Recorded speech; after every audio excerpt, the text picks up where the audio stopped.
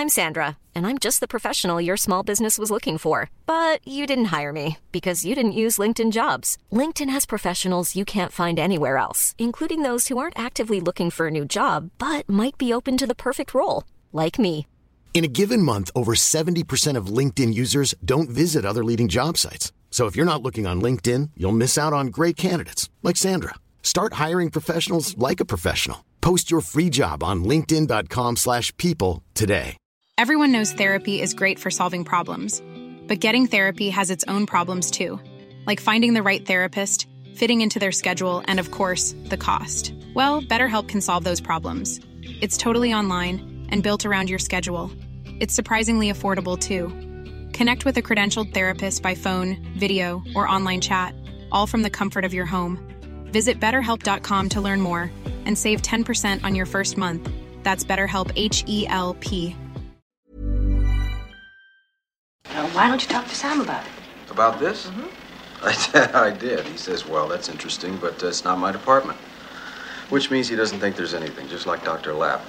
And you. Well, there's not much. A mystery that's been translated. A mystery that didn't sell. That's been translated into a very odd assortment of languages. Turkish, but not French. Arabic, but not Russian or German. Dutch. Spanish? Yes. Yes.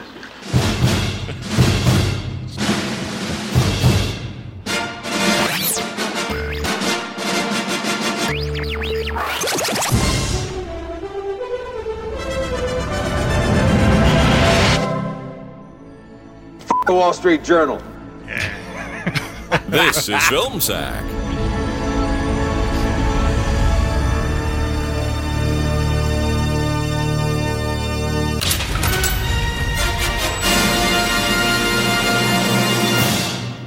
Oh, sure.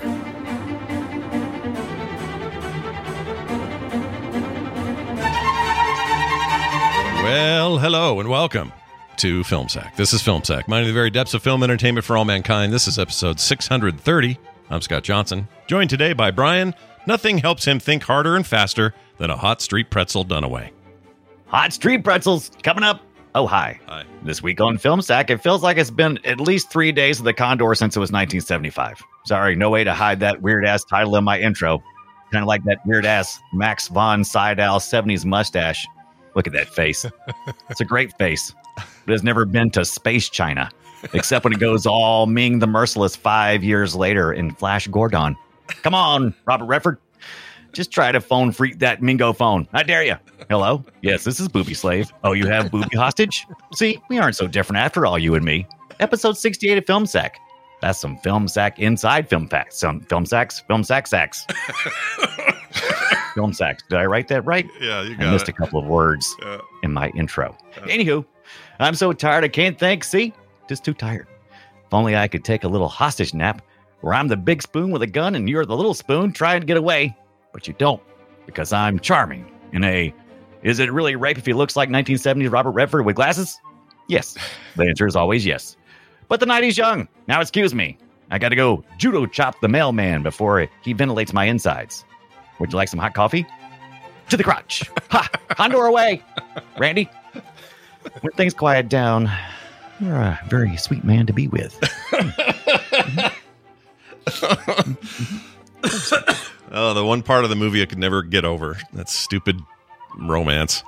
All right. Well done. Also with us today, Randy. Robert Redford has more hair in one of his sideburns than the three of us on our entire heads combined. Jordan. Aloha, Scott, Brian, or as I've renamed you, Hassenpfeffer, Sphinx, and Brian with a Y. Thank you for coming to this training course on how to survive being pursued by the deadliest government organization that ever existed and look great doing it. I'm your trainer, Ronald. Yeah, I know. The names are super dumb. I don't know, guys. It's really not our strong suit, okay? Like, we go with whatever names. I graduated from the academy with a guy named Dirk Longknife. Swear to God, he ends up getting the code name Subway. Imagine going, okay, all right. You came here to be trained on escaping in the city, and I'm going to guarantee that you do as long as you follow my 3 rules. Number 1, kidnap some lady. That's right. If you're gonna die anyway, you may as well swing for the fences sexually. We have actual data that shows 15% of women who are kidnapped by an agent on the run end up having sex with that agent kind of consensually. Number 2, wear the most noticeable, stylish clothing imaginable, even though you can't go home and change clothes. I think French and Italian outerwear that goes perfectly with those blue jeans will just appear for you when you're on the run. Yep. But I mean, that may only work if you're literally the sexiest person alive. Number 3, interact with the CIA as much as possible. I mean, it's just the old rope-a-dope. They're looking for you. You're trying to escape them. They have guns. You have a trail of clues that lead right to your hideout with the aforementioned kidnapped victim. They will never expect you to call them on the phone every hour on the hour. Call the CIA while you're banging the kidnapped lady. That'll show them. Man, I think we got a theme going today. Let's start. I think we do. Let's try for number 3. Hey, it's Brian. He wishes his kitchen cupboards had huge 5-inch round knobs like Faye Dunaway's Ibbot. I'm in the middle of 3D printing those as we speak. Let's get to the music here, and this is well, I'll just say it's Blondie. This is a major. I'm in the phone booth, it's the one by Central Park. Some bastards killed my friends and left me in the dark. I was out to lunch, now I'm sure I'm his mark. Don't leave me hanging on the telephone. Don't leave me hanging on the telephone. You ask me if I'm damaged, what the hell do you mean? I'm standing on the street in a sport coat and blue jeans. It's always casual Friday when all you do is scream. Oh, why can't you bring me in? Oh, don't you know where I've been? What's my designation again? Don't leave me hanging on the telephone. Don't leave me hanging on the telephone. I asked the operator, she told me where you dwell. I'm on a phone that I stole from Mountain Bell. This Condor's not extinct, now you can go to hell. I'll leave you hanging on the telephone. Oh, man. Nice. Wow. That's a That rockin' is the 2 one. minutes of instrumental in that song. Really? There's a lot. Interesting. That's No, not amazing. really. It's like a 2.5 minute song, and I think is more than half of the song. Wow. So, Scott, he did kind of go along with what Brian and I started. You know, I did, yeah. except It I was went all along with tied in. the goofy phone thing as opposed to the let's flip-flopped. alternate between my goofy photographs and us having sex. Thing. Yeah, I had some phone in my intro, but I could have used more phone freaking. Yeah, absolutely. Oh, yeah. The phone freaking in this was We can something always use special, phone man. Jeez Louises. We'll get into all that when we talk about 3 Days of the Condor, this week's episode. And this week, we have a fake Fletcher, but it's not a robot. Oh. It's Kit London's husband. Oh. Listener of the program, Kit London and her husband. I forgot his name. He has a nickname. Brian gave it to me. He has a nickname, and it's in the Discord. He used to be used to call him the instance. His name is Ulrich. Is who Ulrich. you usually know him as. That's right. I remember that name, and he's perfect for this. So let's let him read it. Here is our fan-read intro for 3 Days of the Condor. 1975's 3 Days of the Condor. A bookish CIA researcher in Manhattan finds all his coworkers dead and must outwit those responsible until he figures out who he can really trust. Man, that, I see why Kit London stays with him. No, I want to do whatever he tells me to do. Yeah, Right. There was just enough echo that I thought bathroom, and it was. I always love that. I really. I appreciate like a that. good bathroom recording. I do. Yeah. Yeah. I'm not going to turn that down if I have Bathroom, the car, opportunity. all places to hide. Yeah. And when you're doing something right. that you don't want other people to hear. Shh. Yeah, and quick a quick rules to how this happens. When somebody sends something in, if they are first, they get played. First. Oh, really? Now it's first. I thought it was last week. It was best. Now it's first. Last week it was best. This week it was first. This happened to also be great, but The trick is that so many are coming in, I don't have time to check for best. Right. So, wow. So we're going first, and this one was first. So thank you for that. We appreciate first it. and best. I'm sure you would go to second if first was just rotten. Oh no, right? first is terrible. I'll move down the line. Yeah. Okay, sure. all right. Yeah, You're we're not gonna going play for crap. the best, the first best one. There you go. Yeah. And that All because right. that I can do, because then I don't have to like hear them all to know. I just go, oh, 1 is bad, 2 is okay. How about 3? Ooh, 3 is amazing, and then I play 3. Yeah. So them's the rules. Live with them. It's 3 Days of the Condor, directed by Sidney Pollack. He also made 3 cameos in this, 2 phone calls, and a guy on the street was in this.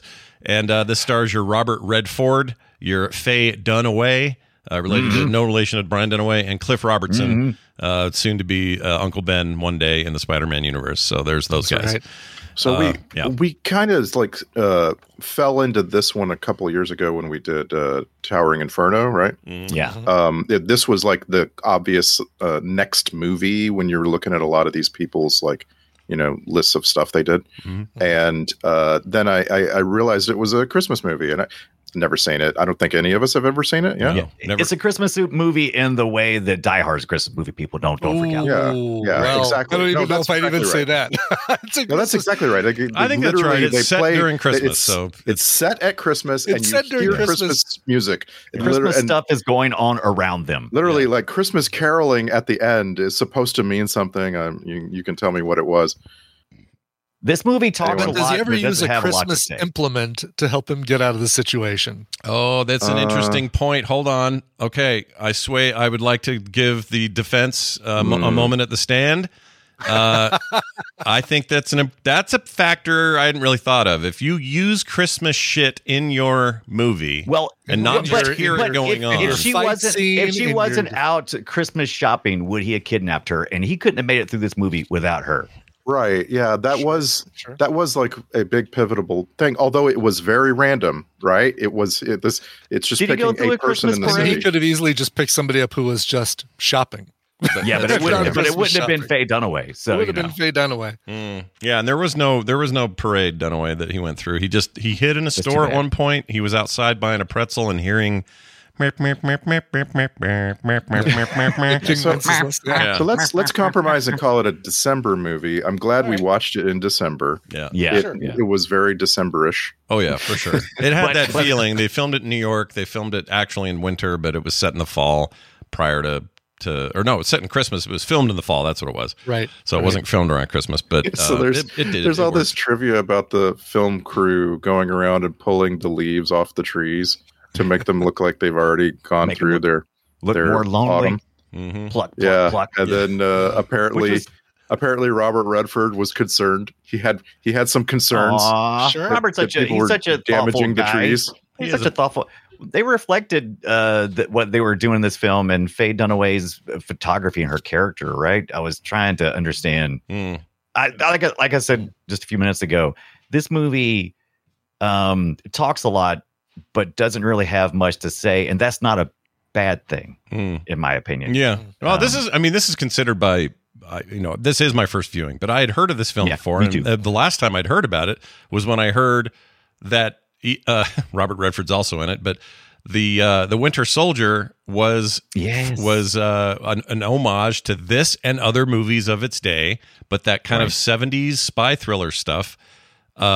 This movie is like a direct inspiration for the writing of an MCU film. Yeah. And the fact that they got him back to play ultimately a bad guy, spoilers, is maybe even a sign of that. But there's a thing in the 70s where spy thrillers had a certain vibe to them. And I think this maybe is the one with the most vibe. Like it's the closest we've got. This thing is vibing hard. Of all the ones we've seen, this one feels like the most 70s spy thriller that we've right. I mean, all you got to do is look at Side Out and go, okay, he's wearing a trench coat, those really large black rim glasses, and a mustache, eating the hat. He is 70s CIA operative going rogue or whatever. And you'll never see a more good looking, maybe Butch Cassidy in Sundance Kid, maybe, but you'll never see a better looking Robert Redford. He looks so good here. He's so yummy. Look, I'm a dude, and I like ladies. Okay, I'm not a guy who is attracted to the male whatever. Okay, generally speaking, but Robert Redford in his prime.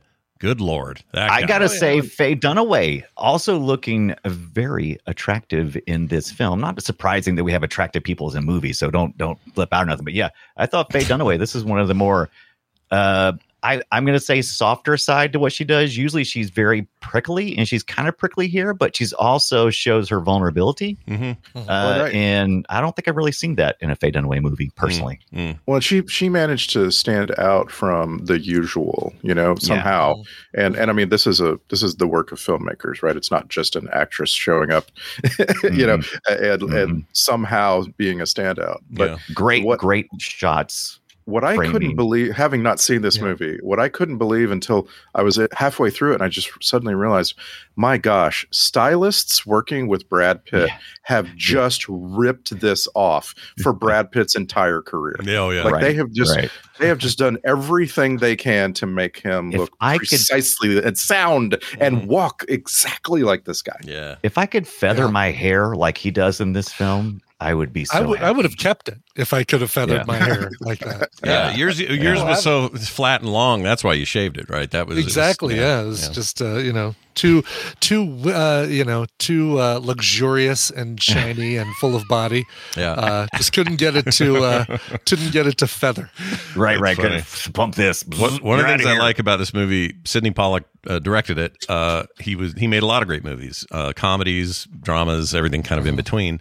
But what I always liked about him was this guy was just as good an actor, maybe even better than he was a director. Every time he'd show up in something, even shitty stuff like, I didn't like Eyes Wide Shut, but I liked him in it. It was a small role, but anytime Sidney Pollack did an acting job, I would go, ooh, more of this guy. And then he would be too busy directing. So he's really not in that much stuff. But as FilmSack films go, he's one of my favorite director who also acts, and I know there's a few of them. But this is our third. This is our third Pollack directed film. We previously saw The Electric Horseman and The Firm. Hard to not think about The Electric Horseman several times in this movie. Sure. And we were talking about him acting. Wow, it's a huge list. Yeah, a lot of stuff. Did we watch Talented Mr. Ripley or we have not for films? We have not. Okay. No, we should. Why wouldn't we do that? We should do that. We did The Firm. He directed The Firm, and I think he was in a part, acted maybe in a bit of The Firm. I gotta say though, for my money, M. Night Shyamalan is the most fun. Okay. You like him as a cameo? Yeah, they're just like, they're so cheesy and in your face. It's like, lots of times you're like, I feel like Hitchcock really set the bar high. But how many Hitchcock films we watched versus Shyamalan movies? And can we call what Quentin Tarantino does a cameo, or is it just he just is shoehorning himself into a movie? Yeah, is it a cameo? I don't know. I don't think it's a cameo. I think cameo implies brief.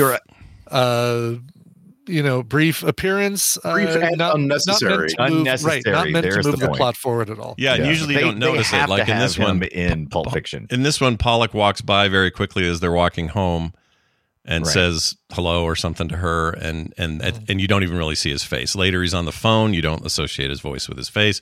Like you would never go. And then he's in the cab yelling at him, and I'm trying to find the quote because it's so. It's like, hey, get out of the way. It makes sense, right? And then he follows it up with something weird, and I'm trying This movie has so much dialogue. Like I said, it likes to talk a lot. And it's not really saying anything. It's just a reflection of what was going on not very far removed from Watergate, right? When we all kind of... we were all in the middle of that. Yep, for sure. Real quick here, but I found the clip. I'll just play it now. We'll play it early. Good, okay. So here's him in the thing. What the hell you doing, Mac? Do you sleeping at night, will you? Do your sleeping at night, Do your sleeping at night. Okay. There you go. Mac. No one calls anyone Mac anymore. No. Bring it back. We need more Mac. Yeah. Bring it back to Mac. I'm into it. This is also known for being the first the only feature film, not first, but first and only feature film to be filmed inside the World Trade Center. They had scenes in there that never happened before or after. And it feels like I'm guessing really the only place they did any filming was in the lobby when he's kind of sneaking in and that sort of thing. Because the offices, there was no reason to do office shots in the World Trade Center. Yeah, why would you going up a bunch of floors and why would you want to deal with that for your production? When you can create an office that looks however you want it to look on a sound stage. Yeah. Cliff Robertson and his weird haircut up there, man. I really got the feeling that Sidney Pollack and the assistant director Michael Haley and just the cinematographer Owen Roisman really love New York City. I just got that feeling, and that's not an easy thing to convey, right? Because you can so easily make me feel like New York City is dirty or ugly or what have you. Well, especially then, right? Because then that's what we were all meant to believe in the 70s and 80s. Yeah, New York was a mess all the time. It was almost the highest crime rate at that point, right? It was, if it wasn't there, it was getting close. Yeah, it was like, and so everything I ever saw is just like Randy's saying. It's like just dirty and grimy and awful and trash in the streets and just all that sort of thing. And this movie's not about that. This movie's more like, no, it's all right. It's, there's some intrigue and stuff, but it's not all dirty and gross here. By the way, we just saw an Owen Roisman photographed film, The Exorcist. And I did actually think to myself, wow, this kind of looks like The Exorcist. I wonder if it's the same cinematography. It is. No, had a lot of Washington, D.C. shots in The Exorcist, right? Wasn't that the whole take? Had some here too as well. My feeling was that he was trying at the time to give you this sense of less color when you're looking, like, because it somehow feels more real when there's less color. Does that make sense? Yeah, that makes sense because life is not quite as colorful as the movies had moved to, right? We do it so much more now. Everything. Yeah, we do it so much more now. We take especially deep blues, darker blues and stuff, and turn cities into a certain kind of hue just to create a vibe that the movie's going for. And I think this movie did it with just less saturation. Yeah, agreed. And man, I loved the character, Faye Dunaway's character's place. Oh, I love that awesome, place. Dude. I wanted to live there. Sign me up. Yeah, but her mantelpiece sucked. That thing was falling apart. Yeah. Every time that huge ass lamp with the shade on it, man. Good Lord, that's the biggest lamp I've seen in decades. It's funny because I'm watching it going, okay, a 60-inch flat screen would go right there. And, I'm thinking about all the modern shit you would do to it today, and there's none of that in there, of course. It's a dial-up phone and all that, but... Yeah. Imagine how big your lamps can be if you don't have a big screen TV. They can just be, unlimited size. Can I get right to the trope alert? Well, let me ask you this. Sure. Let me ask you this before we get off that, because I want to ask you one thing about that director of photography. Do you think he walked on set, saw Max von Sydow and went, hey, you look 20 years younger?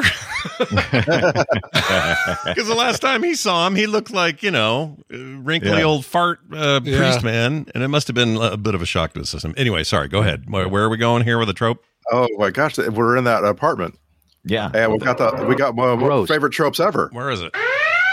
There you go. Apparently, when you need it, you could just turn on the TV and the news is about you. Oh, how great is that? Yeah. Right into it. What time did you start? 6. Let's see what the first story is. Hot, not the weather. Nope. It's me. You could tune in at 6:17 and it'll be about you. You could tune in at 6:25 and it'll be about you. Yeah.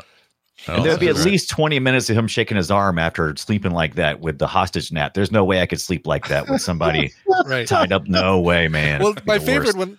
Version of that trope too is when somebody says, "Oh my God, turn on your TV and jump to the news." They're talking about you, and it's the beginning of the news story about them. Like they've started the news story and they're restarting the news story. Once again, we're looking for Bill who's loose on the streets, and here's a picture of him. You know what's weird? The movie is 3 Days of the Condor. I just now saw this just now. The book's called 6 Days of the Condor. We're missing 3 days. They had a shorten. They had a shorten for the movie. Yeah, exactly. And I couldn't tell. I was like, oh, they must going to have 3 additional days of the Condor where they're ending this. Will they print it? Will Deluxe edition is an extra 3 days, right? Yeah. But they even had a sequel all lined up, but they couldn't get everybody into it for timing and stuff. And by then, Rob Redford was like being pulled 400 different ways, and they decided not to do it. But that's kind of a bummer. She says, in fact, she even says, Faye Dunaway, that is, in her autobiography, she mentions that while she and Redford had a very good working relationship on set, the 2 actors did not speak much outside of scenes, as Redford used most of his free time prepping all the president's men. He had work to do for the next year, man. He had stuff to get done. Yeah, he was serious. He was he was taking this movie serious. Yeah, like he was trying to get things done. Yeah. Getting shit next done. Scene.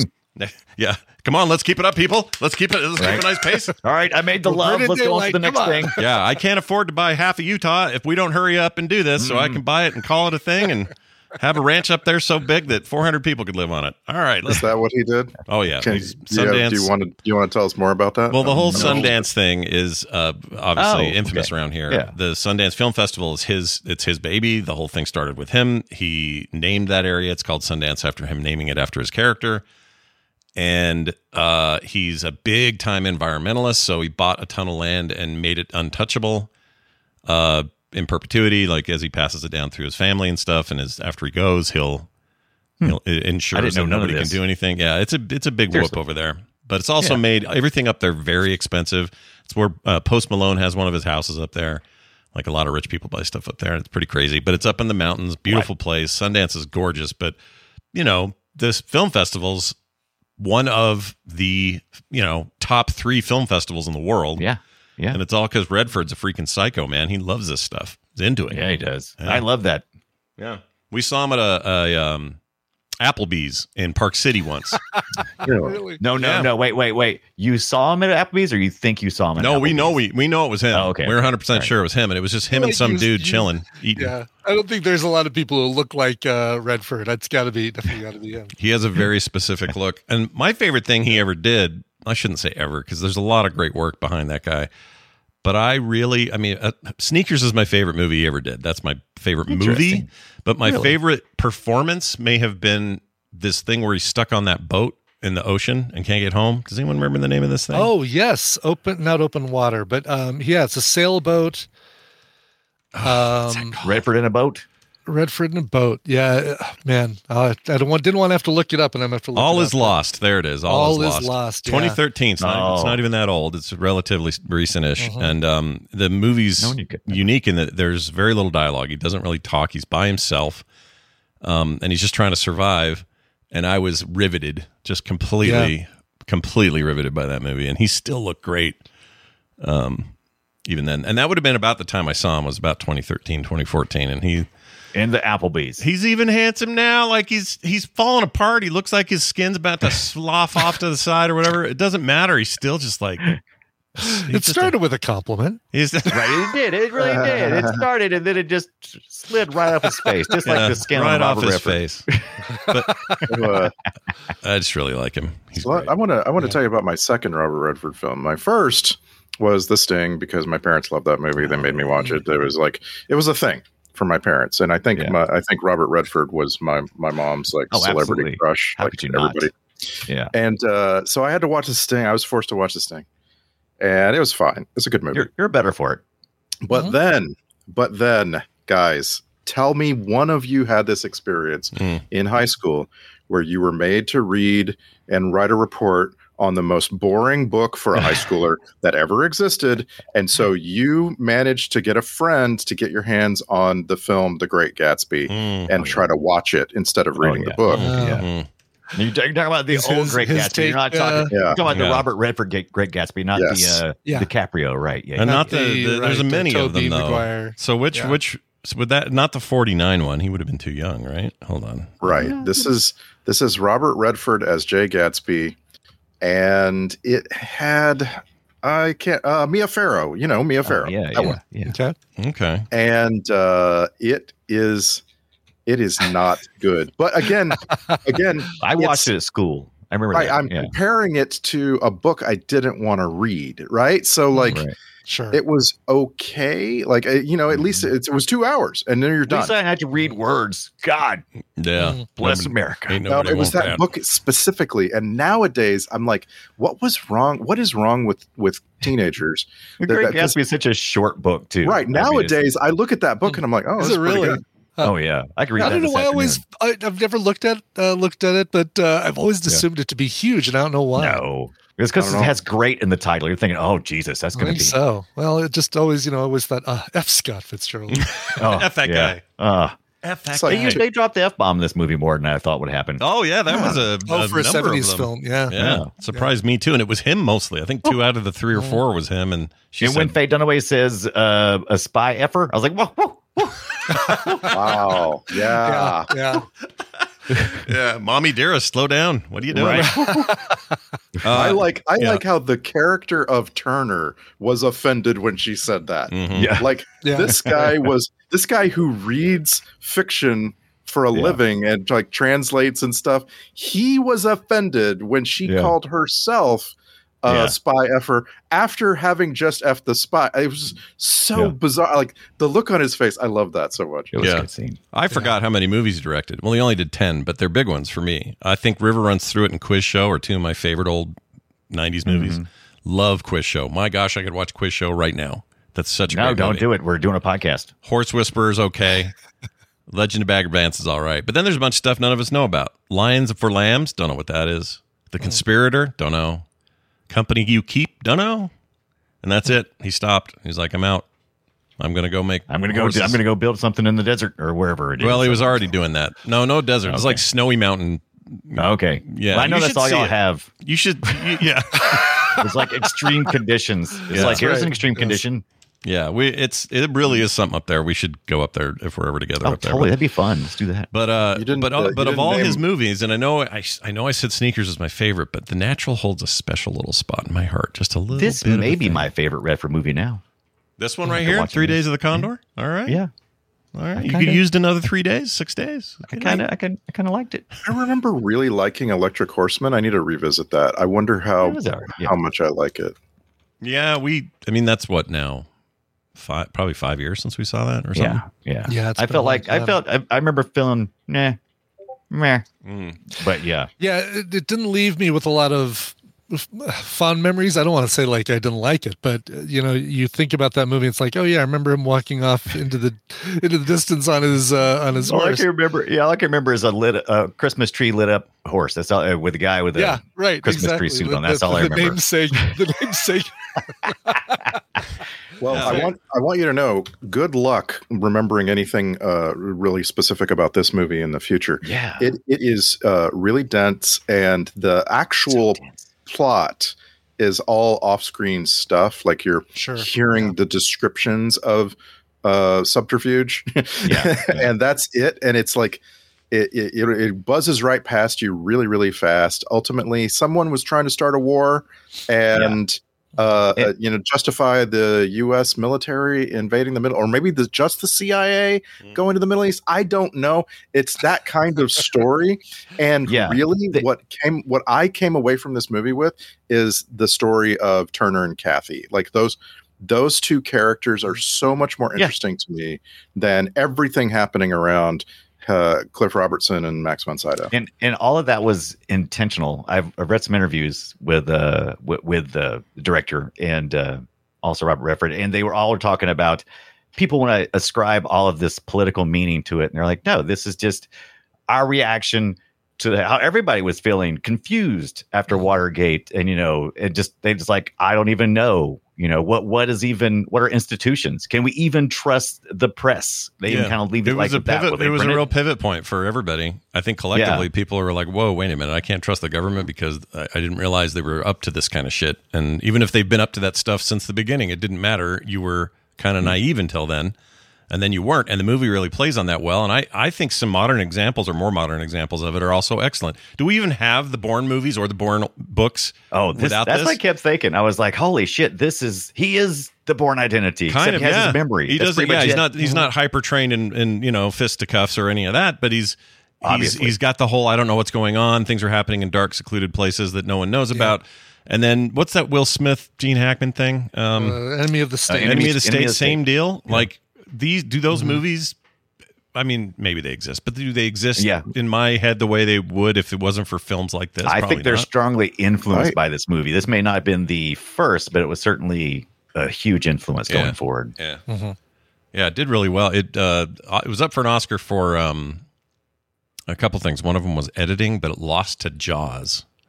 Oh, that's tough. That's tough. That's what Jaws is essentially known for. It's that's like a hard year, dude. That's like having Shawshank, Forrest Gump, and Pulp Fiction the same year. Like, what do you do? Mm-hmm. How do you pick? Oh no, they're all so good. I couldn't help wondering while watching this movie if Cormac McCarthy drew some of his villain from Anton Chigurh with glasses here. Oh yeah, dude.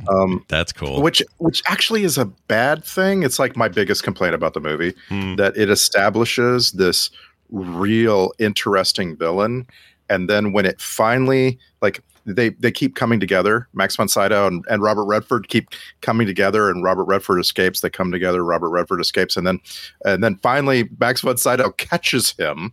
Yeah, and then. No, different story. Oh, well, aren't you going to kill me? Nah, I'm not doing that now. I'm not under contract for that right now. I'm good. Yeah, it just felt a little bit too, almost Deus Ex Machina. Maybe, but if it would have ended in the typical fisticuffs, gun shooty, he finally dies and falls over the edge of a building, I would have also been a little annoyed because that's what all of these do. They all do, right? And yeah, like all of a sudden, the guy who's only reading books, all of a sudden is like this. You don't want to have him at the end. All of a sudden, becomes super fighter kind of thing. Yeah, that would have. I get what you're saying, but I feel Randy like it would have been. It was a fizzle. Like it did end with like a. Yeah. Oh, I don't need to kill you now. Because it wasn't just that turnabout. It was also. And can I give you a ride to the train station? Yeah. All right, let's hop in. Right. But I like that because but you were still going. I don't know, man. I don't know. Can I trust anybody right now? Maybe I can't. Maybe I can. Yeah. I don't know. You know what? This reminded me of another Sydow movie that Brian Dunaway loves and watches almost weekly, I think. It's a movie called Minority Report. And I was really hoping you were going to say Flash Gordon. I'll get Flash Gordon. Both. Speaking of which, by the way, this has all of the leading actors in this movie have won Oscars with one exception. And that's Max von Sydow. Nominated twice, really? Wow. Never won. I think he won an Emmy though for Game of Thrones, didn't he? For that weird tree man he was, or whatever his deal was. Anyway, but yeah, everybody else, Faye Dunaway, him. I think Robertson won something. John Houseman has an Oscar. Yeah, for that Grey Poupon commercial. He earned it. Yeah. Oh, that's right. Earned it. It's not Grey Poupon, is it? It's not. No, it's not. It's not. But it is hoity-toity rich. Like it's easy to lump all those into one. Yeah. Wait, who did? Now I'm confused. Who did? Who? It was a investment firm. Smith Barney. Yeah, Smith Barney. But who did? But who did the? He ruined it. Who did the mustard one? There was no particular person with the Grey Poupon. It wasn't like a famous actor. Okay, I thought there was. But you had your. What's his face? Rosebud with the Paul Masson, sell no wine before it's time. Wells. Yeah. Okay. Oh, I'm thinking of a. He did Richard Mailer did a commercial once. He was sort of an actor. All right, never mind. He was sort of an actor. And then who's the other one I lump into that same category is the Intellivision guy, and I can't remember what his name was, but it was the skinny old British guy who's like. Television is a very good game system for your home or whatever. Who wanted more? I don't know, but who wanted more story of the wheelchair-bound operator? Right, the guy just answering the phone in front of the giant map. Yeah. I want to know I want to know more about him. All of that stuff felt very like where they were meeting, and while the colors were very 1970s. It felt like the most fake of all. It felt like how I learned to stop loving the Dr. Strangelove. Very Dr. Strangelove. Perfect. But most of that technology was still fairly new, especially in that type of deployment, and so it was that especially for us. That especially came home to me when he goes into a hotel switchboard room and is And a good thing he happens to be a telephone genius. Yeah, that's what he did in the Corps, right? That was his whole thing. He was. They trained him how to switch phones, and he's gonna use it to his advantage. Knew what to ask the operator for a CNA. Right? But that room was probably quite real, right? They probably just went to a phone company, right? And filmed in a room with that stuff, and they told him, pinch this, take that off. Mm-hmm. And like, so then when you jump back to the CIA. You're talking about the Faye Dunaway? Right. I knew it. Pinch this and take that off. Nice. Anyway, you want to see my photos? I'm not showing anybody. It's pictures of my butthole. You want to see them?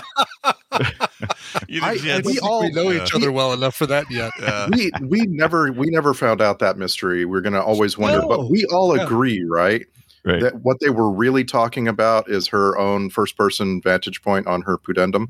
It had to be. It had to be something like that. I was thinking some sort of nudity, but I wasn't quite thinking that specific. Yeah, not pudendum. Not exactly that. Not pudendum. I do love that word, though. Yeah, that's the thing in the back of a book, right? That tells it's you the pudendum. It says. Okay, by the way, this book you read. Here are the sources. Here's. Yeah, that's totally it. You know what, kids? Tell your parents you learned what a pudendum is today. And then they'll wash your mouth out with soap, and then next time you go to the library, just go up to the front desk and say, "I'd like a book with a pudendum in it." I'd like to see your pudendum. I'd like to see your pudendum, please. Thank you. Oh, that's amazing. By the way, your pudendum. This was also notably the last Paramount film to regularly use the 1953 Canyon logo. Now, there are some later movies, though. Indiana Jones series uses it because they want to have that retro feel. A few others like that are set in some older time, but this was your last chance to see the non-mountain thing. And it's the best when Indiana Jones uses it, and it just connects right into the first thing you see in the film. Yeah. Whether it's the gong that's or the first the time I mountain recognized that was how you could do something, and love it ever since. Yeah, I love that stuff. And I'm a big movie logo fan, not just the studios, but like production companies. Anytime Ridley Scott's Scott-free thing comes up, where the guy's chasing the crow through the dark, that weird animation, I love that. Yeah. The watercolory looking smeary. Yeah. And we've talked about the one we hate, though, the one with the arrow that goes through all the. Yes, the perspective screws me up. I spend the first part of the film not paying attention to the movie because I'm still thinking about the perspective on that damn arrow. Right. They need to change that shit. It's terrible. It's freaking bad. But anyway, I was also going to say that Cliff Robertson, our future Uncle Ben, was in both The Twilight Zone and The Outer Limits. Oh, really? Both? He's tied the universes together then, eh? Okay. Yeah. He was. I saw the Outer Limits episode I actually saw recently. I don't know which Twilight Zone he's in, but he did a lot of stuff. He was in a lot of old 50s beach movies. He was like kind of a heartthrob back then. And oh, God. Yeah. Please tell me we're never going to watch any beach movies, right? We're just not going to, we're just going to pretend like those we have exist, to watch right? one. I feel like we've got to watch one because I've never seen any of like Beach Blanket Bingo and Ed Funicello and Frankie Avalon. We've got to. I've seen them come on, and then I seen me get up and turn the channel. Yeah, you've seen that. Yeah, I agree with Ibbott. I think maybe get one under the belt to say that we touched the genre and moved on. Just to check it off the list. Let's make it part of our hot action blanket summer. You don't have to taste everything in the buffet, you know? I'm just saying. You don't have to. I've got Gidget on our watch list. I mean, you can see those. Gidget goes, or is it just plain Gidget, or is it Gidget just goes the movie Hawaiian? Gidget? Okay. I mean, listen to these characters in that Beach Blanket movie that you just mentioned. Listen to the names of these people. Of course, you have Frankie and Dee Dee. They're the main ones. But you have Eric Von Zipper. You got a guy named Bonehead. South Dakota Slim. Sugar Cane. Big Drop by Don Rickles plays Big Drop. Paul Lynde is in it. He plays someone named Bullets. Paul Lynde? Yeah, no come way. on. See? Come on. We got to watch this. And apparently... Kicking and screaming is how I will go. You know what? But I will go. Either this or we watch. I will go. From Justin to Kelly. I'd actually like to watch that, please. Shut up! Really? It's like their version of the whole beach movie with the runner-up and winner of American Idol. But the problem, none of these are reviewed well. They're all like 5.5, 5.4. They're all Frankie Avalon. Beach Blanket Bingo, Beach Party, and Bikini Beach are all Frankie Avalon. Was Annette Funicello also part of those? She's in there, right? looks like I will only watch one of them if you can find a way that one of them is a spy. This is just your way of bringing the story back to the. Yeah, I want the Condor. B story to involve a comic relief that is a spy. I'll. You know what? That doesn't sound that far fetched. That sounds like something they might do. I think you want From Here to Eternity, and I would sack that. I wouldn't mind sacking it. I feel like we should. That's a classic, and I'm ashamed to say I've never seen it. I've never seen it either. Just seen that one scene of them rolling around on the beach having sex with the seaweed. Yeah, which is I now don't think they're having called. sex with the seaweed. That spot is literally called From Here to Eternity Beach now. Really? Like, is it really? For like 40 years. Good of Lord. course it is. Yeah. Good Lord. Right. Let's not name things after movies. But can I just run down something about Cliff Robertson real quick? Do it. Sure. Since we just got there, did you know that he was like involved in a massive scandal in Hollywood? No. Hollywood scandal? Tell me more. Right? 2 words? I can't believe you put together. What? So it was called the Columbia Pictures scandal. And in 1977, so this is like 2 years after this movie, he came across a check to himself that had a forged signature on it. And it was for work he hadn't performed. So he started asking around, and he ended up getting someone like the FBI involved. Oh, Jesus. And it turned out that the head of Columbia Pictures had been using forgeries to do embezzlement. And then he ends up getting convicted. That head of Columbia Pictures gets convicted and fired. And there was all this pressure on Robertson to keep quiet, and he refused. He and his wife spoke to the press when they were asked by Columbia Pictures not to. And as a result, all of Hollywood blacklisted him for 5 years. Wow. Oh, wow. Huh. You know what? With great power comes great responsibility. Let me tell you, there's something we all know about Hollywood. There is some very creative financial stuff every time. It's like, oh, our movie didn't make any money. Didn't make any. We took a loss. Sure. All right. Yeah. Okay. Whatever. Yeah. Whatever. Making up numbers. All right. But I don't know. Whatever. Ishtar. Yeah. When they cooking your books versus, cooking your books is also illegal, but doing stuff that just sort of says, well, we shifted A to B, so it looks like we did this or made money or didn't make money. None of that's. A lot of that, I should say, isn't illegal, but doing straight up forgery. I mean, I'm glad they got. I'm glad busted. checks are almost a thing of the past. Checks caused a lot of problems. No, checks are the worst, dude. I hate them. Yeah. Can we be done from now on? Be done with checks forever? Yeah, that'd be great. I'm happy to let those lie. Check them die. So put it on our future list. Beach blanket bingo. All right. Let's do. What else was I going to say? Oh, I don't like the. I'm sorry. We have a dual MCU connection here. Oh, okay. Obviously, Uncle Ben. Uncle Ben is now considered part of the MCU because of the flashback stuff they did in the last one, right? Sure. And so that makes it official, not just Sony's thing. A canon point or whatever they called it. Yeah. Nexus event. Nexus event. There you go. Point. And then Redford was in the Winter Soldier. Sure. So you got 2 MCUers in here. That's pretty good.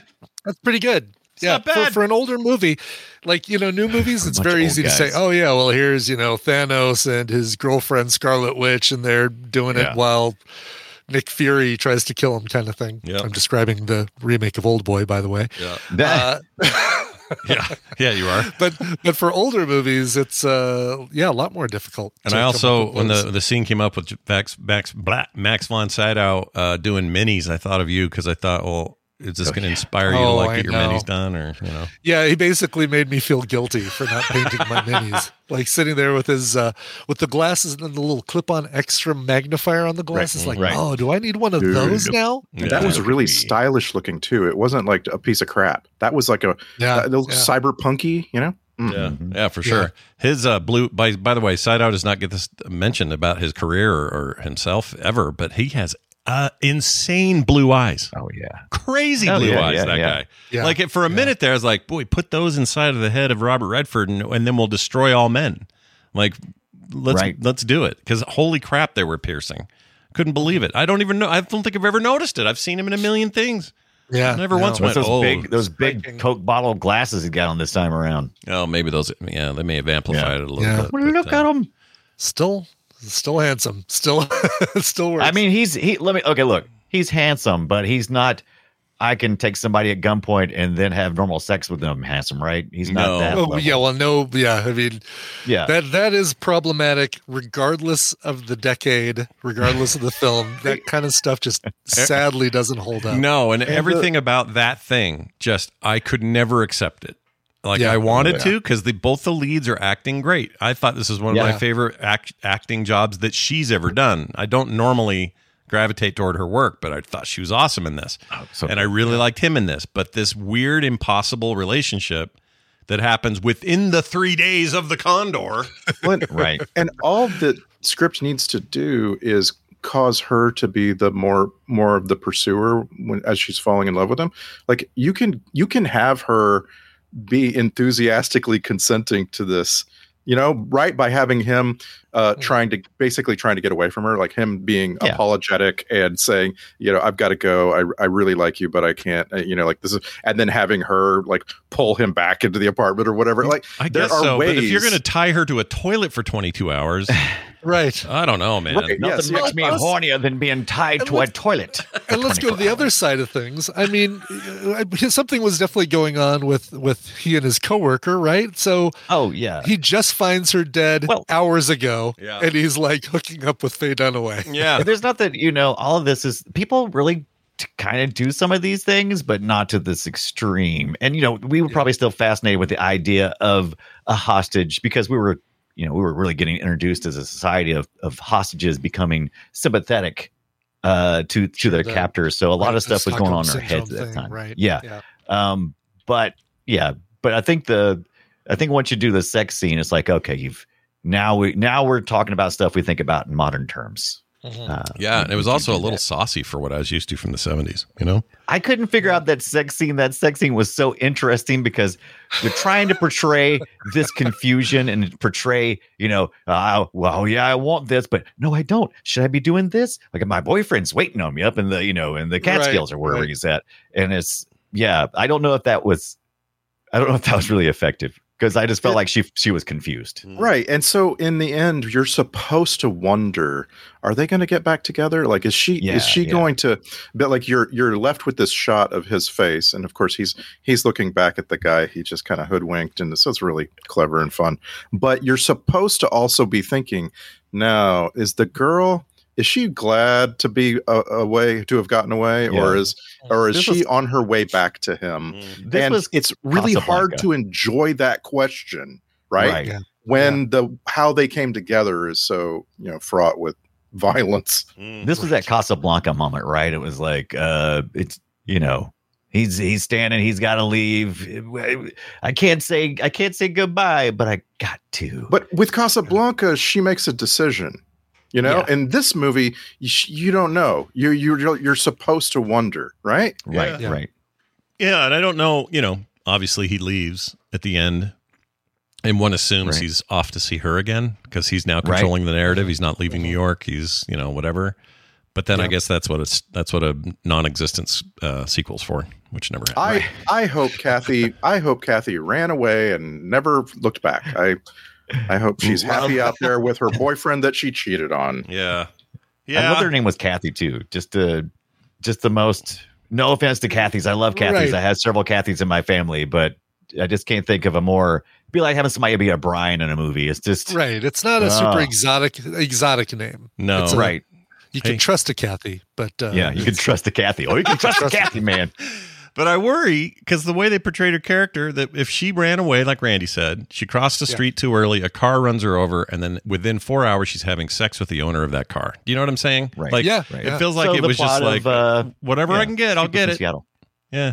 It's every Hallmark Christmas movie. Yeah. Man, if one of those ever had an actual love scene, I would lose my mind. That would be so fun. Well, no, there's a Lifetime one. We talked about this, didn't we? That Lifetime has its own, like there's a new Lifetime Christmas movie with it must be a new with one. a sex scene. Yeah, it's brand new. There's like a lot of They're trying something new. They really are, because there is, I mean, that's what makes it unique, because there is a vast catalog of zero sexual anything in any of those movies. It's usually just, she's from the big city. He's a guy who owns a tree store. Blah, blah, blah. He stayed at home. He's secure and safe. Yeah. It's called A Cowboy Christmas Romance, and it's the first sex scene in a Lifetime Christmas movie. Oh, wow. Subtitled Yeehaw, right? Yeehaw, exactly. Yeah. I may not be able to handle seeing that. Because it's I'd love to. Oh, here we go. Adam Sen as the hunky rancher who catches Kramer's eye when she returns to her hometown to secure a real estate deal. Oh my god! You got my romance novel mixed in with your Christmas movie. No, really. So what they didn't do anything else new. They just added a sex scene. Okay, exactly. Yes. Yeah. You know, when you're experimenting, you just change one little thing to see what happens. You don't change everything. That's true. You got to work your way up. Like this.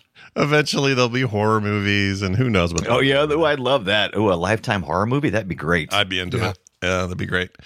All right. Anything else before we move to the clips today? Look at my notes. The porn music. I'm guessing you're gonna have some of that.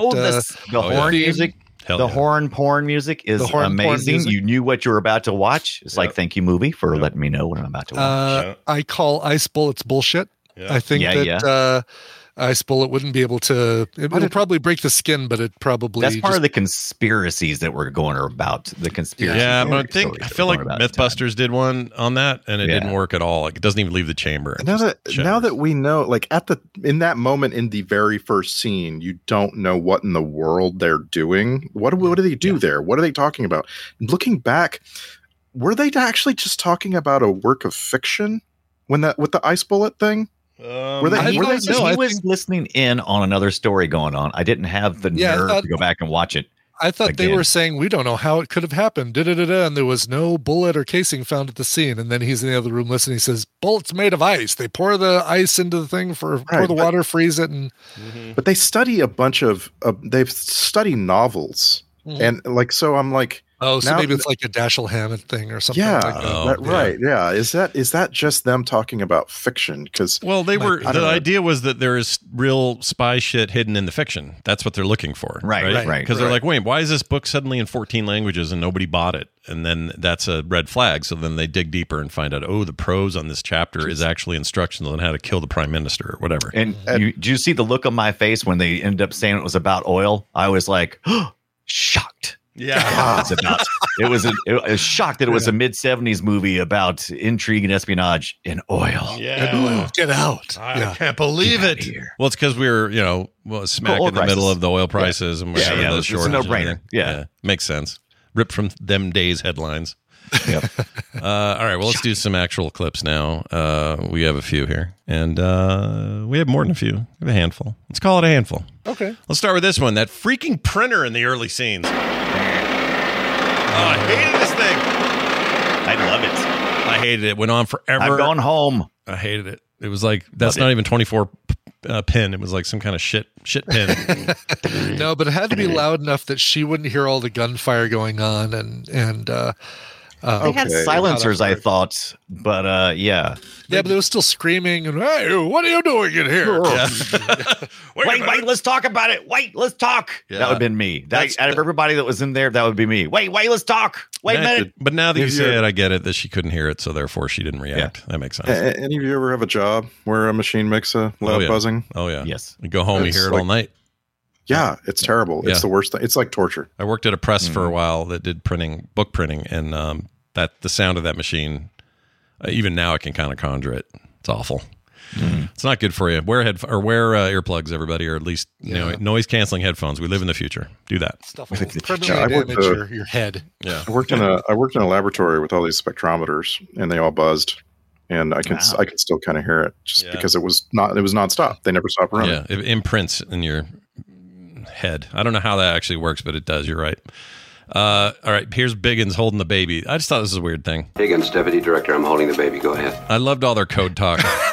Yeah, so much code Biggins talk. with a baby. Yeah. It's like, the package didn't get delivered. Well, we didn't have a signature for it. It's like, was there a return address? Is it still in New York? It's like, what? Wait a minute. I love that. I'm sure some of that goes on. Like, that's That's feasible to think that even in modern times, if you're going to have clandestine conversations over monitored, phone ways, you would talk in code, So why not? Yeah. But I just don't understand. I'm holding the baby. What does that have to do with the rest of your package talk? Right. Biggin's here. I'm holding the baby. Weird. Well, I'm sorry. I'll call back later. Oh, it's a code word. Oh. Here's how you know it took place at Christmas. Here's is a very thinking moment where he's eating a pretzel.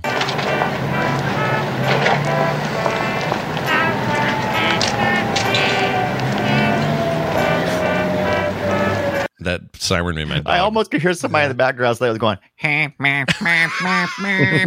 almost like somebody was making noises. Well, like I did it. I don't know if maybe that's what was that you? Okay. Me. Yeah. Okay. This is Brian Ibbett. Well, it's your date to Brian about not using her real name. She couldn't understand. All right. And she also had a very manly voice, which I think is weird, but whatever, you can explain. Here's the clip. How come I need a code name and you don't? Yeah, she seemed real like... That's true, yeah. She's cagey about that. Yeah. Yeah, well, it was the last time I ever saw Parakeet. Yeah. Whoa.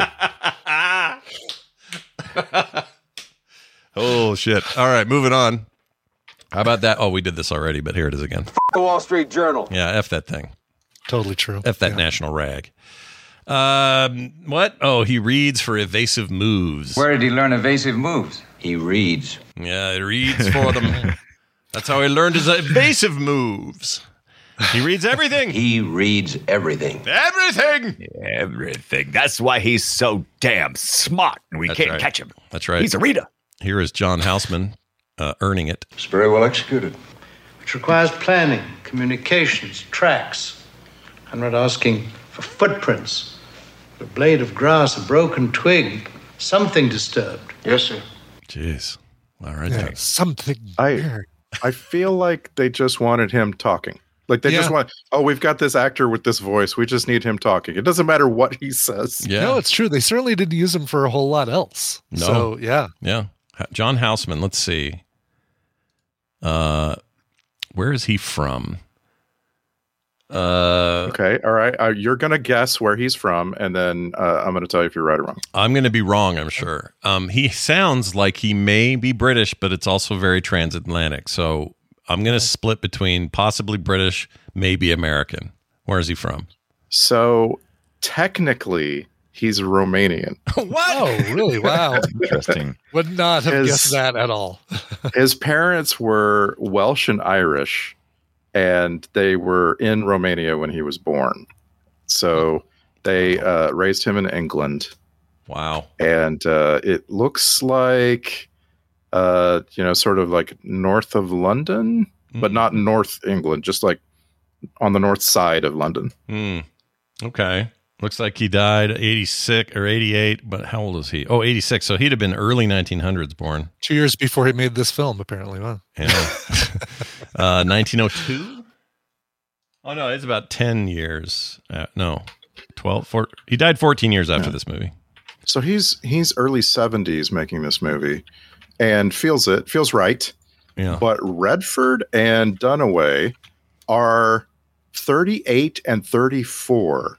Who's 34? Dunaway?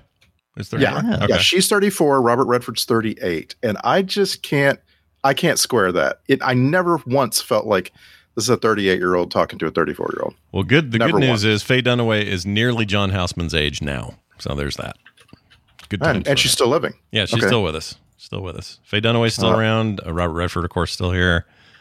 I know Max von Sydow died early on in the pandemic. We're not saying from what. No. And I know that because we looked him up a few weeks ago. But gosh, you'd think most of these people would be out of business, right? Like this is now a 50-year-old movie. Von Sydow may have just died from being 90.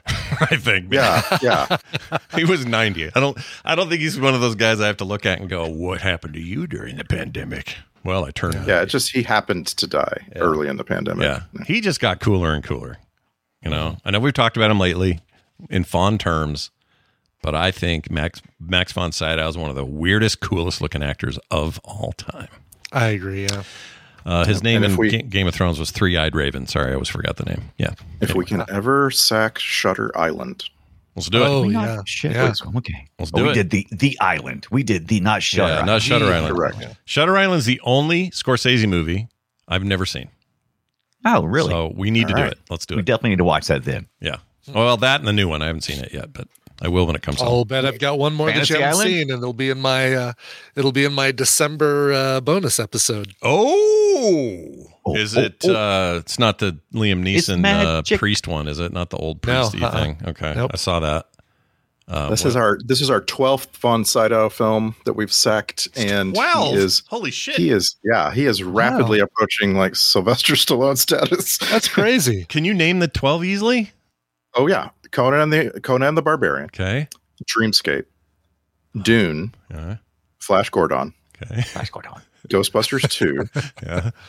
Judge Dredd, Okay. Minority Report. Remember that? Right. Bit role in The Force Awakens, which we sacked when it came out. Yeah. Strange Brew, Okay. The Exorcist a month ago, and then also Ice Pirates. He was in The Ice Pirates. Oh my gosh, dude! Forgot half of that. And Strange Brew, I shouldn't forget. I made a GIF out of him shutting that beer hole. Yeah. Right. I totally forgot about Strange Brew. Yeah. He's like the big baddie in that. What a career! Also, you did What a career. Yeah, he would take whatever role. I mean, when you find yourself in Dune and Judge Dredd, and like he'll do whatever. Yeah, he's down to Guess clown. what? Yeah. Guess what? He's an actor. Yeah. That's what you do. Yeah. You pay the bills. It's what you do. Pay the bill. Here's John Houseman pronouncing this wrong. Homosexual. I thought he said I'm a sexual. Okay, I didn't know he was saying homosexual.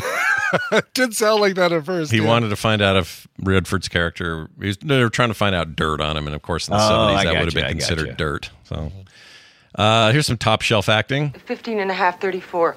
I dig 15 and a half, 34s. What size are you? What are you, a clown? I'm scared. So am I. What are you scared for? You've got the gun. Yes. Oh man, those two. Some angry. What are you, a acting. clown? Yeah. You could just see the chemistry right from that point. Yeah.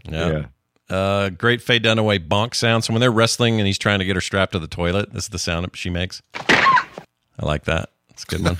Oh, what? I know, it's a real weird one. It was all done in post, you could tell, but I don't know what's happening there. Anyway, here's Happy Birthday to Grandpa.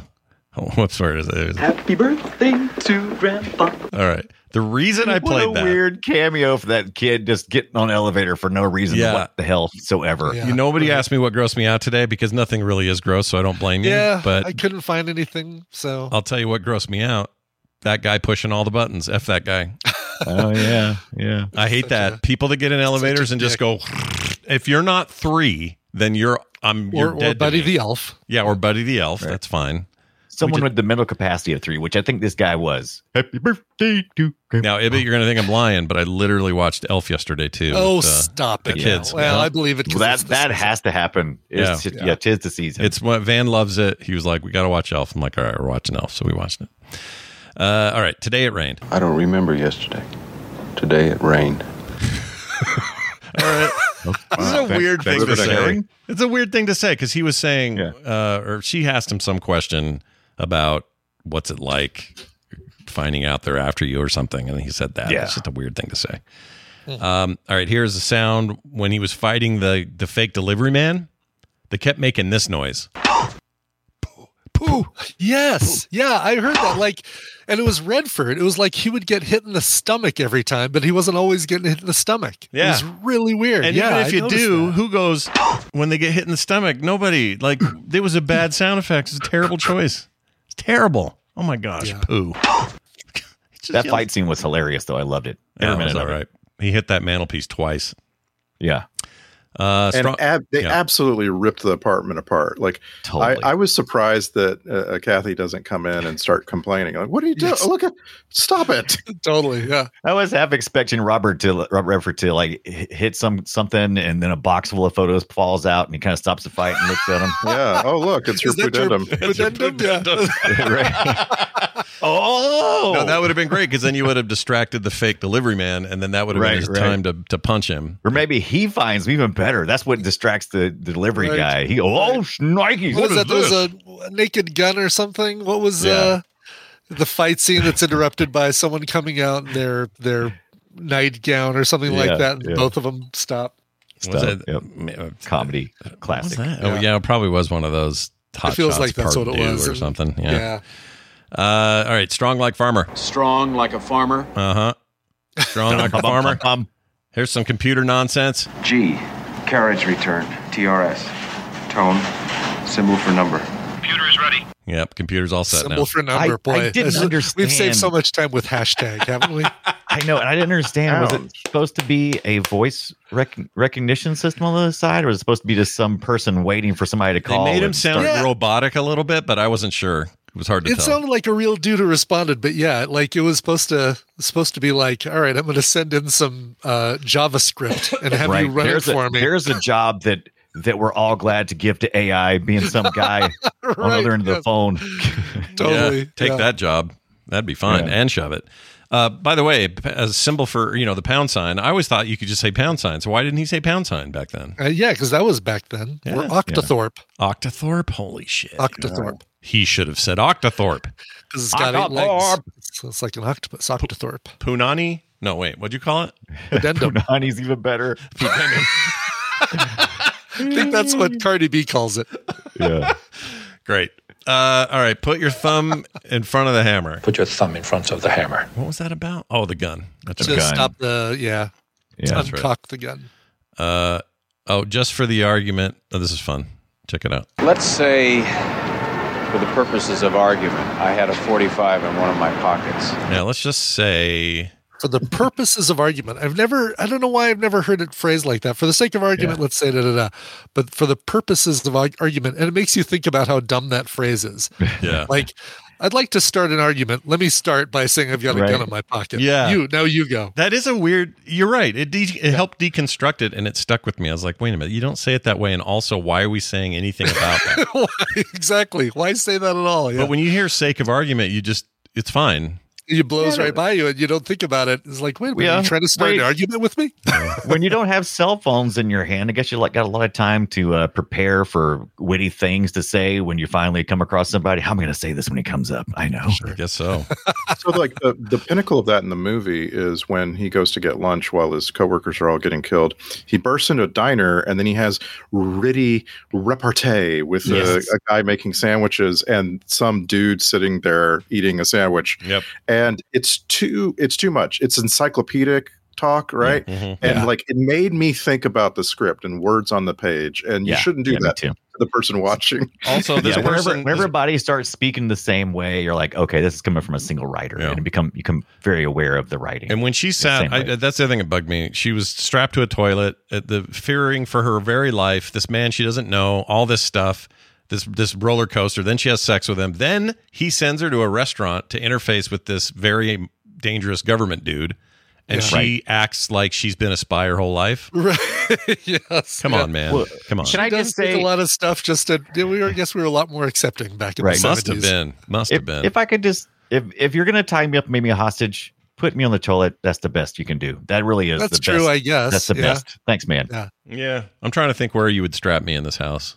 It'd be better to be on the toilet. That way, there's no, that's just the best place to be. Strap me to my office chair so at least I can finish my to-do list. Yeah. Like get me, let me get some stuff done while you're going to go out and. Or, while you're doing that and pooping your pants, I'm going to be on the toilet.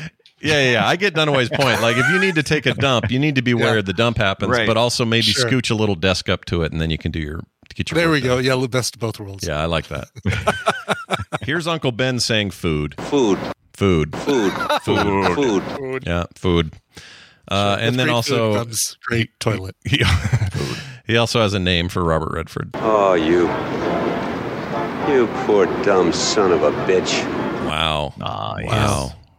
I don't know. I think that was actually from Spider-Man, and it's when Peter Parker shows back up and no, you've been shot. You poor dumb son of a bitch. It's like with great great power comes great responsibility, and then with great responsibility comes a great insult. That's how it works. Right. Yeah, Exactly. You poor dumb son of a bitch. All right, here is the way this movie ended. Actually, gave me the frickin' creeps. And I'll play it. This is the audio from it. This, to me, is the essence of all things in the 70s that freaked me out. Okay. It's all about discordance. This happened in lots of movies as a kid. I don't know why this just rang with me as to what makes a 70s movie stand out when you're trying to make me uncomfortable. And here it is.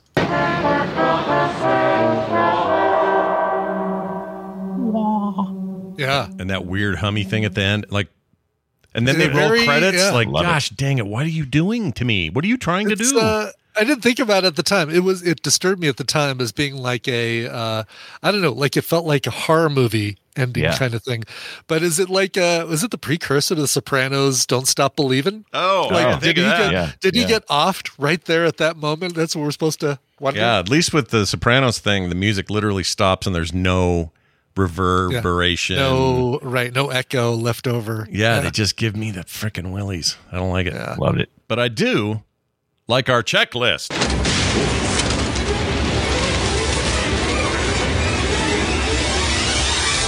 That's right. It's time for the Film Sack checklist. Robert Redford is impossibly attractive and not fair to the rest of us. Check.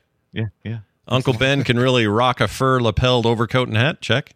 Yeah. And finally, coats in this movie were gorgeous. It's just unbelievable. I can't stop fretting about how Robert Redford's character is getting dressed in these gorgeous outfits. And it's different. He doesn't wear the same clothes throughout the whole movie, which he really should. No. If you wanted to. It's all shit from her closet, man. All that weird, all those clothes she was yelling about. And then finally, kidnap victims turns into a willing sex partner in about 22 hours. Check.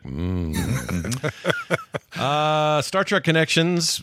There's got to be some here. Nope, not even a sausage. Oh my gosh. The closest thing I could come up with was 2 degrees of separation. You can always find those, right? Yeah. So, for example, Cliff Robertson was in Escape from L.A. with Michelle Forbes, who you know is Ensign Rowe, but 1 degree, nope, nothing. Not even cast crew looked at everything. There's no evidence that anyone here ever made Star Trek. I wouldn't, if you just said Cliff Robertson was in Star Trek, I would have believed you because it just seems like the guy would be in there.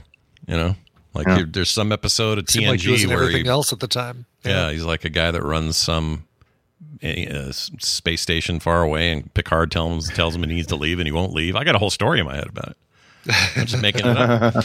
Let's move on to soundtrack grade. Give it an S for sexy. It's very sexy. Yeah, very sexy. Horny. So very much. horny. Oh, horns. So you porny. mean horns. Horny. Very porny. Horny and some sax. So you had a little horny saxy, and it was a good time.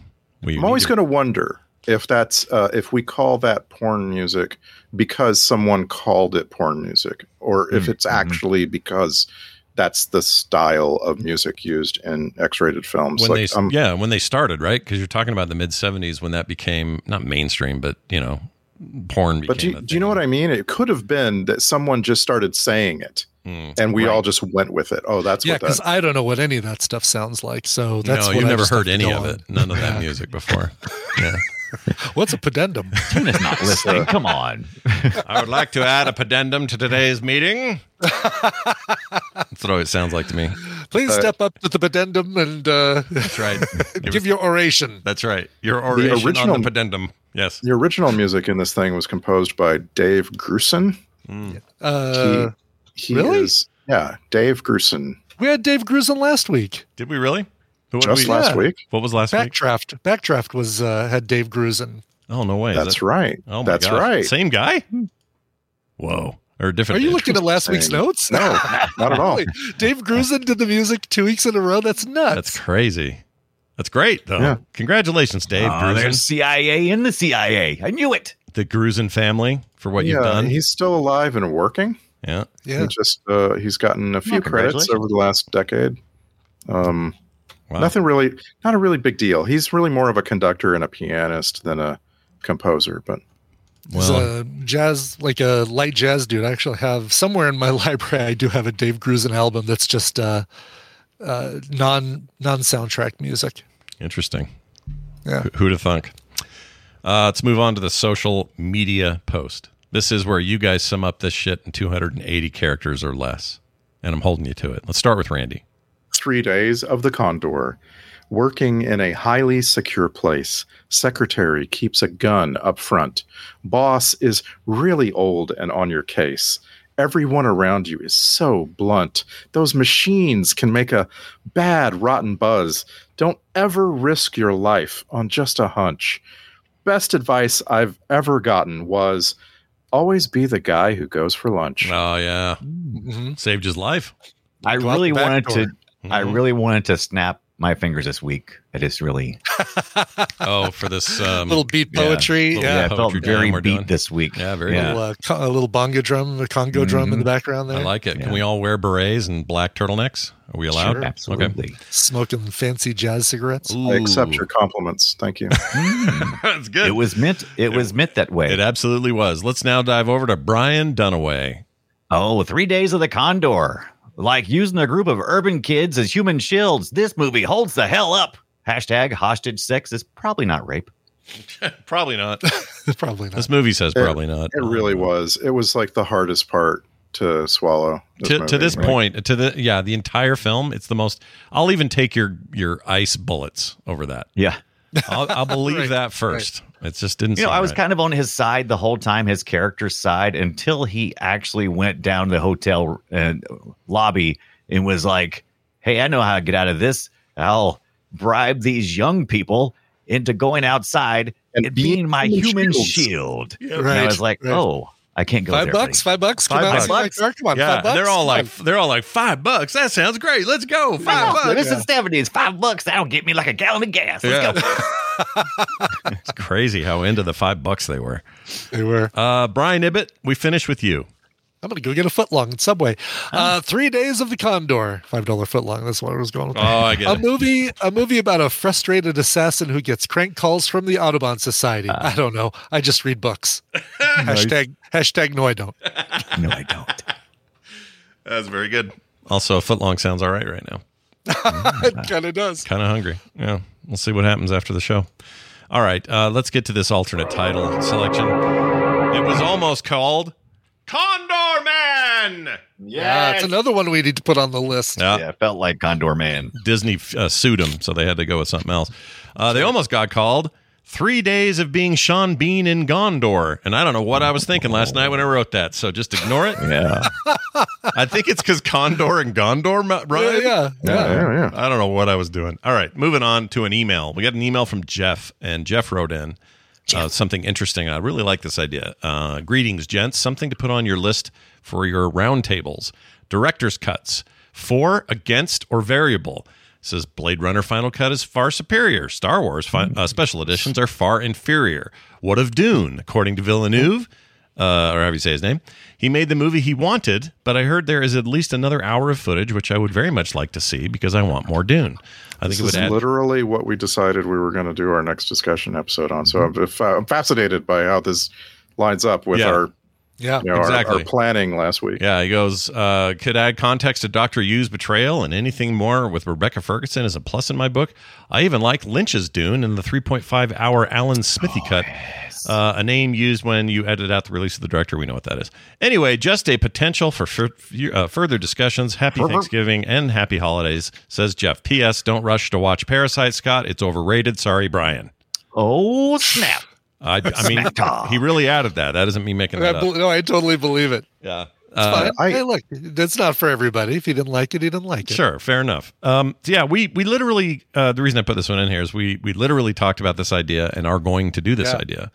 I'm glad he brought some of these extra stuff to the table because I think it'd be fun to throw into that mix, not just ones that are good, what makes them good or bad, but which ones do we want to see?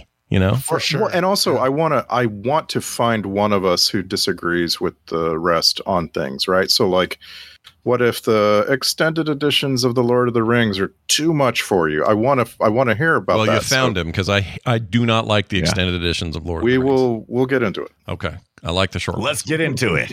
Thank you for that. We also got a couple of texts. Here's a quick one from John H., who says, longtime listener to this and other Frog Pants shows. Finally got my Patreon account fixed, and I am subscribed. Well, thank you so much for that. Oh, nice. I wanted to recommend a show that I think is very sackable. I think he means movie. I checked the archive, and I'm pretty sure you have not done it yet. Screamers. Peter Weller from RoboCop. Semi-sentient robot killing machines that zip around underground like something out of Tremora. future war, painfully awkward romance B story. So much about this movie is sackable. I hope you get to see it, says John H. We didn't watch Screamers? No. Okay. No. We've done Skinners, or not Skinners. It sounds familiar, but I don't think I've ever seen it. Not Skinners. What's the one we did see that where the guys we've seen Scanners. Scanners. That's something. Scanners, yeah, Scanners. I don't know why I said Skinners. Skinners. We saw Thinner. Right. That's good too. That might be what I'm thinking too. But no, Peter Weller. I think our only Peter Weller movie has been RoboCop, unless I could be wrong on that. Did you just call him Brobocop? RoboCop. You know what I did? That character when exists. you need a friend, call Brobocop. That character exists in that game. What's that game called where you have like really? all the bro force? Yeah, he's in. He's called RoboCop. No way. Get out of here. Yeah, it's great. Did we sack Leviathan? No, we sacked everything but Leviathan. Yeah, right? exactly. We sacked all the Deep Blue ones Sea that are like and everything else that's like it. All those movies about underwater sea creatures we've done, except that and the Meg. We haven't done the Meg. Oh, let's never do the Meg. No, don't do the Meg ever. The Meg is bad. I saw it in theaters. And I know we'll do bad movies here. That movie is a separate kind of bad. Really? I hated the Meg. Hated it. Oh my gosh! You know what? Thought it was I'll tell you what, Dunaway. If we're making you do a beach blanket movie, I'll do the Meg. Yeah, right. I feel that's fair, right? That's a trade. Yeah, that's fair. Yeah, totally fair. Yeah. Okay. Absolutely. Yeah, I guess the Meg is bad. There are so many Peter Weller films that have a picture of him and some woman on the poster. It's just it's him and his a woman. contract. Yeah, yeah, his deal. Yeah, I'm gonna need a woman behind me. Yeah. Drop her weapon. All right, let's move on. We got this final thing. This is to Brian Ibbett. There's no name attached to this text. It says, "Hey, didn't Brian used to sing his intros live before pre-recording them?" Yes. Yeah, he did. Oh yeah, that's what I'm talking about. Yeah, bringing it back. And I'd like to, ask the question to this person who wrote in: do you feel like they're better now that I'm able to put some production quality into them? And I would actually yes, I like them with the production stuff. So for fidgety Ibbets. No, I'm just kidding. Fidgety Ibbets. Yeah. I just want to always ask the question: do you think karaoke is objectively better than radio? And it's up to you. I mean, if you're drunk and doing it. Wow. Yeah, sure. I've never thought to compare those two things. Yeah. There are people who go to karaoke and they think it's the best entertainment of their lives, and it's great. Sure. Yeah, but it's usually because they're artificially sauced up on something, usually, right? Like that's the part of the fun. We've seen them all. Laughing. The audience is drunk. You're drunk. Yeah, it's a good time. It's the best time of your life. I think that's a required. You need the lubricant. You need the lube to have a good time. The social lubricant. That's right. The drink. For those who are like, Wayne, how do these people write in? I can tell you. filmsack@gmail.com is the email address. And you can also text us like these other two folks did, 801-471-0462. Voicemails are also welcome there if you prefer. Want to thank some patrons who have been awesome, loyal folks for a very long time. Anthony Morales, Jeffrey Duddles, and Jason. All three of you are part of a big, happy family of Patreon supporters on FilmSack, and we love you. Please tell your friends, invite your family, get other people in there because it only helps the show grow. When you do that, you'll never get commercials. You'll get pre-show content every week, monthly specials from the hosts. What are we doing in December? Who's on? Who's up? It's me. It's you. That's right. You said earlier you're working on a thing about a movie. So that's coming soon from Brian Ibbett sometime during this month. So watch for that. But also a movie-related art print in the mail. A bunch of you are just now probably getting my my Kroll glaive Merry that I Christmas. did. Oh, yeah. So watch for that. Other great benefits you just can find all about yourself by going to patreon.com/filmsack. Our next movie is going to be... What? Tim Burton's Batman Returns. It's also a Christmas set film, right? Yeah. With Pee Wee Herman. Yeah, and you got your Simone from Pee Wee's Big Adventure. Oh, really? I didn't know that. Yeah. Who else in there? We got your Danny DeVito. Yeah, Christopher Walken. Christopher Walken Michelle is the mayor. Pfeiffer. Pfeiffer's in it. Oh, man, I finally tried to watch Mother. What'd you think? It's kind of and Michelle Pfeiffer's in that. I hated her character so much. Oh, well, you're supposed to, right? I know that's the point You're of the movie. Supposed to hate everybody in that film except for Jennifer Lawrence. Yeah, and it's boy, is it good at doing that. Yeah. I didn't quite finish it. I will probably go back, but about halfway through, I had to bail because I just was like, it's a struggle. It is a struggle. I liked it, but I don't know if I could go back and watch it. No, it's for me definitely not a 2-watch movie. No. It's like, okay, I watched that. It's a very interesting commentary. Very heavy-handed, but I get it. Yeah, that makes 2 Aronofsky movies I can never see twice. That and Requiem for a Dream. I can't do that again. Yeah, I'm done there. That's the last. I mean, you know what I did? Even thinking about Requiem for a Dream, it makes me want to go watch like Labyrinth just so I can get a proper brain bleach. Yeah, sure. Watch Jennifer Connelly in her natural state. Anyway, so there's that. We'll watch that next week. Batman Returns. Where's that streaming, Max? It's on HBO Max. Okay. All right. I keep hearing, speaking of Batman, real quick, this is a little side thing. I keep hearing Merry Little Batman, this animated Christmas movie. Wait. It looks so good. It's on Prime right now. Yeah. And you might say, wait, Prime? Why? That's not Max, because isn't Max Warner Brothers and all that? For some reason, nobody can figure this out. Max passed on their own property they own. Wow. It's a Prime different bought take, though. It's a very different type of animation that you wouldn't expect from. I think they missed out. Really? This thing has gone viral. People love it. Love it. I love it. I think Max screwed up. Yeah, it's supposed to be really good. It's goofy as hell, and it's up on full movie, or is it like a 30-minute deal, or what is it? I don't know the length on it. I don't know the length either. But I think probably, I'm guessing like 90 minutes or something, if I had to guess. Okay. Yeah. I don't understand it either, Scott. Why would a streaming service sell something to another streaming service? Yeah. That they already. Well, Max is loving doing that right now. If Disney asked someone for money for Dial of Destiny, why would you do that? Well, I think they will do that occasionally with like Netflix will buy stuff from Disney and others, or buy the rights to play them in the same way that Max buys the rights to buy films from them. From Disney and others, but now from Max the start. But that's the trick, right? That's the big difference. And so what you're seeing right now is Max is if you go over to Netflix, you'll notice there's like 30 new movies all from Max on Netflix, and it's because Max is trying like mad every way they can to recover their $2 billion. Max has changed ownership recently, or management under new management, and they've made many different decisions. Animation getting suffered. Yeah. I mean, Zaslav claims it's all to get the numbers right, but whatever, man. You're sacrificing everything for everything. Like, what are you doing? Right. Get that going. Get that fixed. This is the time of the year when I go watch Christmas episodes of my favorite comedy TV shows, which means I am all over Hulu. Hulu's got them all. Hulu has everything. Right. Yeah. Which is to say Disney has everything, because now they have the controlling stake, and it's now they're talking about moving Hulu under the Disney. Watch Hulu through Disney now. Yeah, they're going to put it in there and eventually shut down Hulu and just have it be a section in Disney, which is weird. Yeah. Whatever. We're at a strange time, everybody. The streaming services are all having a moment. Anyway, that's next week, and I can't wait for it. Until then, filmsack.com is our website. You can use that all the time and find all the things we talked about here today and all the links you need and all that stuff. So go check it out, filmsack.com. Again, patreon.com/filmsack. And give us reviews wherever you get your shows. That'll do it for us, for me, for Brian, and for Randy. I hope so. I'll see you next time.